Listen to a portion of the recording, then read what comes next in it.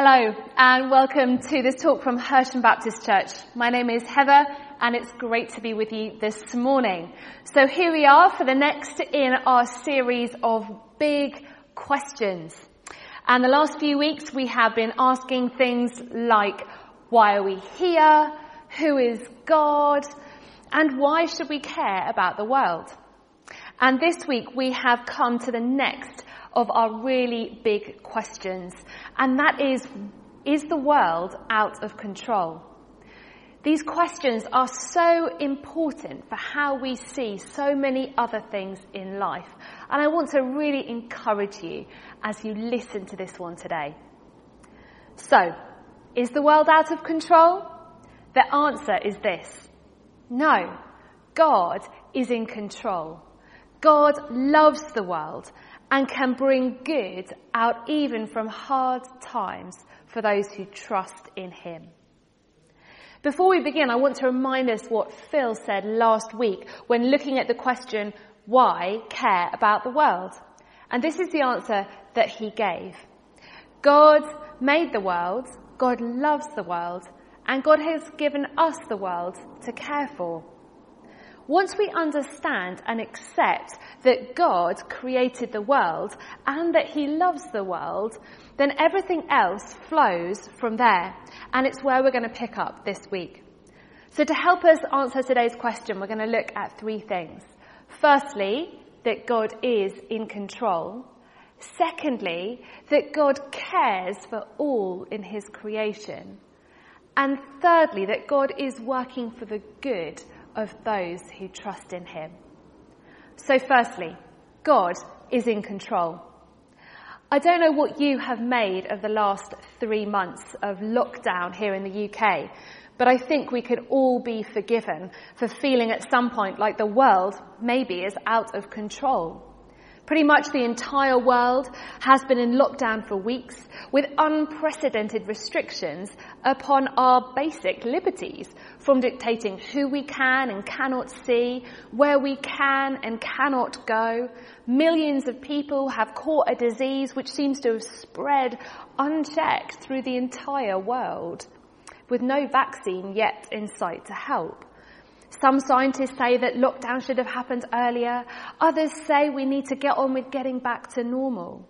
Some people are desperate to get back to work and to school and to their usual social lives. Others are still scared to leave their homes. Panic buying struck our shops and the empty shelves looked like something from a war zone. Some neighbours have formed really close friendships with one another by helping each other out through this time. Others have called the police on them because of their lockdown breaches. It's like nothing I've ever experienced before. And so we do wonder, is the world out of control?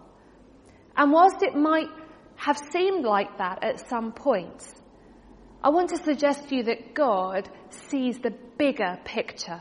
And he is and always has been in control. We're going to take a look at a great story from the Old Testament to help us see an example of this in the Bible. Genesis chapters 37 to 50 tell the story of Joseph of Technicolor Dreamcoat fame. You might be familiar with his story. Joseph is one of Jacob's 12 sons and is favoured above all the others. His father even gives him a special coat to show his love for Joseph. And Joseph starts to have dreams which suggest that his brothers are going to end up bowing down to him. Now, perhaps understandably, Joseph's brothers are really jealous and angry with him. And so one day, they hatch a plot to sell him to traders who take Joseph off to Egypt, where he then serves in Potiphar's household as a slave. And eventually, he gets thrown into jail after he's tricked again. Now, maybe it might have seemed for Joseph like everything was out of control. But then he begins to be able to interpret dreams, and this eventually gets him back out of jail and into Pharaoh's service. And from there on in, Joseph quickly rises through the ranks as Pharaoh's most trusted advisor, Joseph is the one whom Pharaoh is indebted to because God has enabled Joseph to interpret Pharaoh's dreams and see that a great famine is coming to the nation. And so Joseph is given the very important job of making sure that all the crops are stored up during the years of plenty, ready to feed the nation in the years of famine. And eventually this results in Joseph's brothers travelling back from Canaan to Egypt in search of food. And unbeknown to them, Joseph is the one that they come to, although they don't recognise him at first. But Joseph does recognise them and eventually reveals who he is to them and provides them and the family with food and brings them to Egypt to live. And this is how the story finishes. We're going to read from Genesis chapter 50, verses 15 to 21. When Joseph's brothers saw that their father was dead, they said, "What if Joseph holds a grudge against us and pays us back for all the wrongs we did to him?" So they sent word to Joseph saying, "Your father left these instructions before he died. This is what you are to say to Joseph. I ask you to forgive your brothers the sins and the wrongs they committed in treating you so badly. Now please forgive the sins of the servants of God, of your father." When their message came to him, Joseph wept. His brothers then came and threw themselves down before him. "We are your slaves," they said. But Joseph said to them, "Don't be afraid. Am I in the place of God? You intended to harm me, but God intended it for good, to accomplish what is now being done, the saving of many lives. So then don't be afraid. I will provide for you and your children." And he reassured them and spoke kindly to them. These are such powerful and important words. You intended to harm me, but God intended it for good. Joseph displays such a godly attitude and understanding here. How easy it would have been for him to give up on God after he was taken off to Egypt and thrown in jail. You wouldn't blame him for completely despairing. But he doesn't. Joseph held on to God, and God looked out for him and in fact brought more good from Joseph's situation than Joseph could ever have imagined. Whole nations were blessed and saved from starvation through his situation. Bad things happen in this life. We all mess up, we act selfishly, our pride takes over, and sometimes bad things just happen. But God is bigger. Bigger than our mistakes and our pride and our mess-ups. Such is the extent of God's grace and goodness to us that even when bad things happen to us, or when we use our lives, the lives that he created, for bad purposes or make poor choices, God is still able to use them and to accomplish good in the world. And perhaps you can even look back on situations in your own life or the lives around you and recognise that same providential hand of God on your life. I know I can. To give another example, I don't know if you have ever been to a classical concert, or maybe you've watched the proms on TV, or perhaps you've just attended or been part of a school concert. If you have, then you will have seen the rows of musicians all looking out towards the audience. And then one person stood with their back to the audience, facing the musicians. If you didn't know what that person's job was, you might have thought it's a little rude and slightly strange that they had their backs to you and were slightly obscuring the view of the musicians. But if you have seen a concert like this, then you will know that they have perhaps one of the most important jobs of all. They are the conductor, the one who will hold everything together. The one who will tell the violins when to come in, and the trumpets when to stop, and the drums when to lower their volume, and the cymbals when to crash. They're directing the entire orchestra to produce a beautiful collective sound. This is a picture of what God does with the world. He is the master conductor, The one who can see the entire of human history mapped out as a beautiful symphony, and who knows what part each has to play. He knows even how to work with the missed notes and the clashing instruments in a way which weaves them into a beautiful whole. There is another great example of this in an episode of the Alpha Course. If you've never done an Alpha Course, I would really highly recommend it if you're interested in finding out more about the Christian faith. But in episode 7 of the Alpha Course film series, there is a beautiful clip telling the story of the famous Russian composer Alexander Borodin playing the piano alongside his daughter. This is what happens. In the mid-19th century, the British aristocrat Lord Radstock was staying in a hotel in Norway. One evening, he heard the sound of a piano being played horribly in the hallway downstairs. He looked and saw a little girl who was making the most terrible noise. He was normally a patient man, but slowly the continuous racket began to drive him mad. As he watched, a man approached and sat down beside her. Rather than stop the little girl's efforts, the man began to play, constructing chords alongside her. With each keystroke, his playing complemented her notes, and suddenly a breathtaking sound filled the whole hotel. He took her mistakes and discord and turned it into something utterly beautiful. As Lord Radstock later found out, the man playing alongside the girl was her father, the famous 19th century Russian composer, Alexander Borodin. God is like the composer in this clip. If we let him, he takes our mistakes and somewhat plonk attempt at living life, and he turns it into something beautiful. He is the master composer, and he is in control. Which leads us onto our second point. Why should it reassure us that God is in control? Is that a good thing? Well, I want to suggest to you that it is a good thing because of this second point, that God cares for all in his creation, for everyone he has made. And therefore the symphony that he is creating out of our lives and choices must be for our good. We began to get a sense of that last week when we looked at God's love for his creation.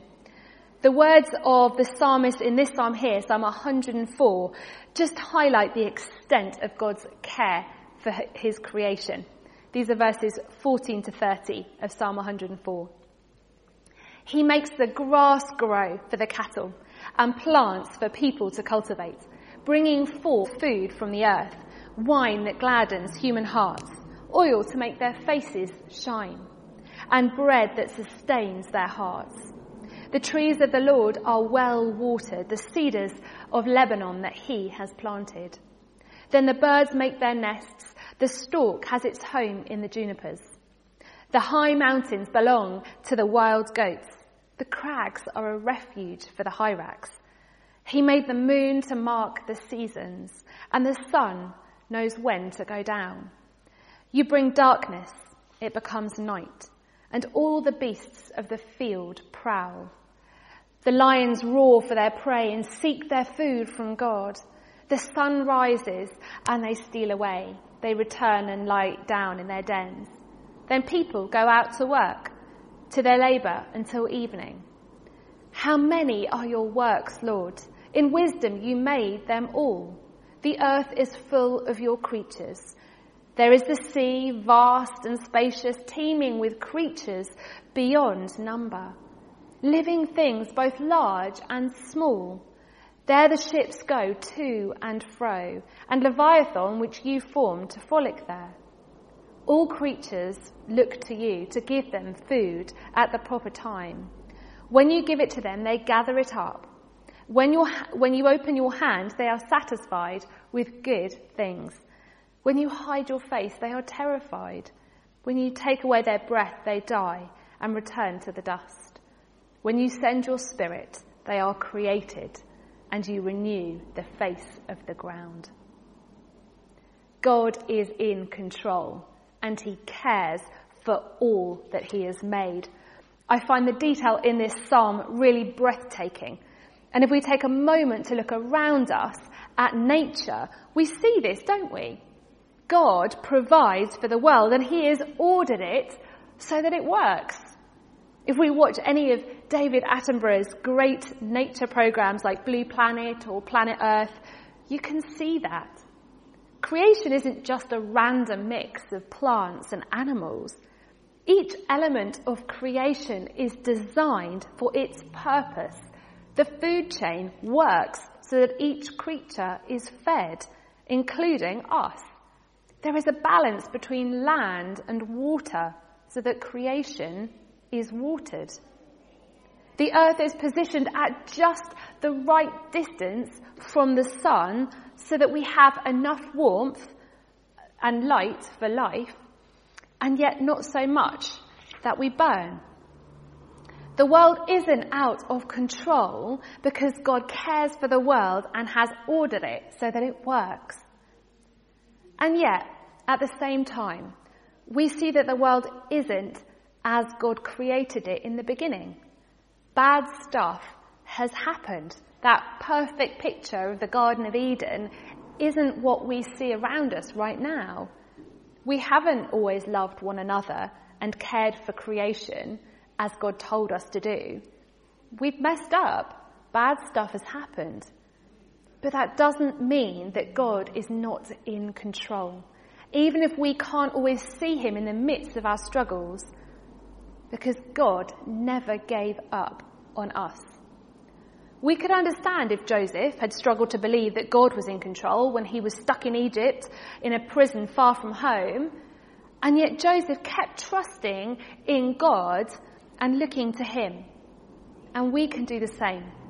By looking back at what God has done in the past, by reading our Bibles, by remembering how he has worked in our lives, and also by looking forward to the promises that he has made us for the future. Most importantly, we can look to Jesus and the hope for the future that we have in him.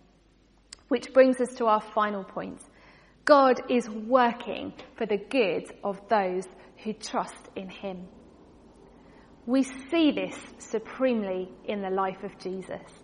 The whole of Scripture speaks his name, as we spoke about a couple of weeks ago. The Bible tells the story of God's love for us. It tells the story of our sin and our disobedience, and then of God's plan to rescue us, to give us another chance to live with him. That plan came to pass in Jesus, the Son of God, sent to earth as a man to show us who God is, to demonstrate God's love for us, and to teach us again how to live, how to care for one another. And then that plan was fulfilled in the death and resurrection of Jesus on the cross, when Jesus took the punishment for all our wrongdoing, that we might be set free and reunited with God through his glorious resurrection, destined one day to join him in heaven. Just think, at that moment of Jesus' death, it must have looked all around like the world was out of control, that God had lost. And yet, just a few days later, in Jesus' glorious resurrection, we see that, in fact, God still is in control. He's been in control all along, that this is part of his plan, a plan that we can't always understand. Jesus is the ultimate demonstration of God's control and love for the world. Jesus shows us that God is working for the good of his church, and he gives us hope, because though we may suffer sometimes in the world, just as Jesus did, Jesus has overcome the world and rescued us for eternity. In John chapter 16, verse 33, Jesus says these words, "In this world you will have trouble, but fear not, I have overcome the world." And these words are so important for us right now. Jesus wants to warn us. He's recognizing that we will have trouble in the world. God didn't promise us a perfect life, an easy life. But what he's reminding us of here is that he is always with us, that he is in control, that he has overcome the world by overcoming death itself. As we reflect on COVID-19, we might ask whether God has been working for our good through it. At some point over the last 3 months, I might have struggled to answer that question positively, because as we said earlier, it can be hard to see where God is in the midst of our struggles. I've really missed worshipping together in this building with the rest of the church. I've missed seeing people and eating with them. But as we are beginning to move out of lockdown and we look back on this time, I can see how God has actually been working so much in my life and in the lives of others around me as we have trusted in him. He's been teaching us the importance of prayer, of depending on his grace, of looking to him for wisdom, of reading the Bible for ourselves, of slowing down and remembering what's important. We've also had many testimonies in the church of God healing and working miracles, from healing frozen shoulders to curing lactose intolerance to preserving life in the midst of a terrible accident. God has been working for the good of those who trust in him. And Paul sums it up best here in Romans 8 verses 26 to 30. In the same way, the Spirit helps us in our weakness. We do not know what we ought to pray for, but the Spirit himself intercedes for us with wordless groans. And he who searches our hearts knows the mind of the Spirit, because the Spirit intercedes for God's people in accordance with the will of God. And we know that in all things God works for the good of those who love him, who have been called according to his purpose. For those God foreknew, he also predestined to be conformed to the image of his Son, that he might be the firstborn among many brothers and sisters. And those he predestined, he also called. And those he called, he also justified. And those he justified, he also glorified. I'm so encouraged here by Paul's reminder that God is working for our good. And we see that supremely in the resurrection of Jesus and our hope in him. But he also reminds us that the Holy Spirit is interceding for us right now. Even when we are struggling, when we don't know how to pray, when we're weak, he is working and praying for us. He is interceding on our behalf in accordance with God's will. We are not alone. And this is great news. We have a helper, the Holy Spirit, God's own power working in and through us to keep us going. God is working for the good of those who trust in him. So is the world out of control? No. God is in control and he cares for the world and can bring good out of even hard times for those who trust in him. And we're just going to finish now with a couple of points of application. If a lot of this is new to you, if you haven't decided to follow Jesus yet and are struggling to make sense of the world around you, then the message for you today is that God is in control, that God cares for you. And fear not, for Jesus has overcome the world. And when we trust in him, he promises to work all things for our good. All who call on the name of the Lord Jesus will be saved. That's a promise from the Bible. And God always keeps his promises. Respond to him today. Recognize that God is your creator and that he has a plan for your life, that he loves you and cares for you deeply. If you come to God and confess that when we come and we confess that sometimes we've messed up and we need help, and accept that God has already sent help to us in the person of Jesus, then we will be saved and receive the Holy Spirit to help us live in this world. And if you know Jesus, you trust in him, but perhaps have been struggling lately, particularly in this time of lockdown, and are worried that maybe the world is out of control. When will things return to normal, if there is such a thing? The message for you is fear not, for Jesus has overcome the world. Spend some time reflecting on the words of Jesus and on the story of Joseph as well. God has your back, and he has a beautiful plan for this world, even if we can't always see what it is or how he is working it out. But as we spend time thinking about God's promises, we remember who he is, and our faith grows and our heads are lifted.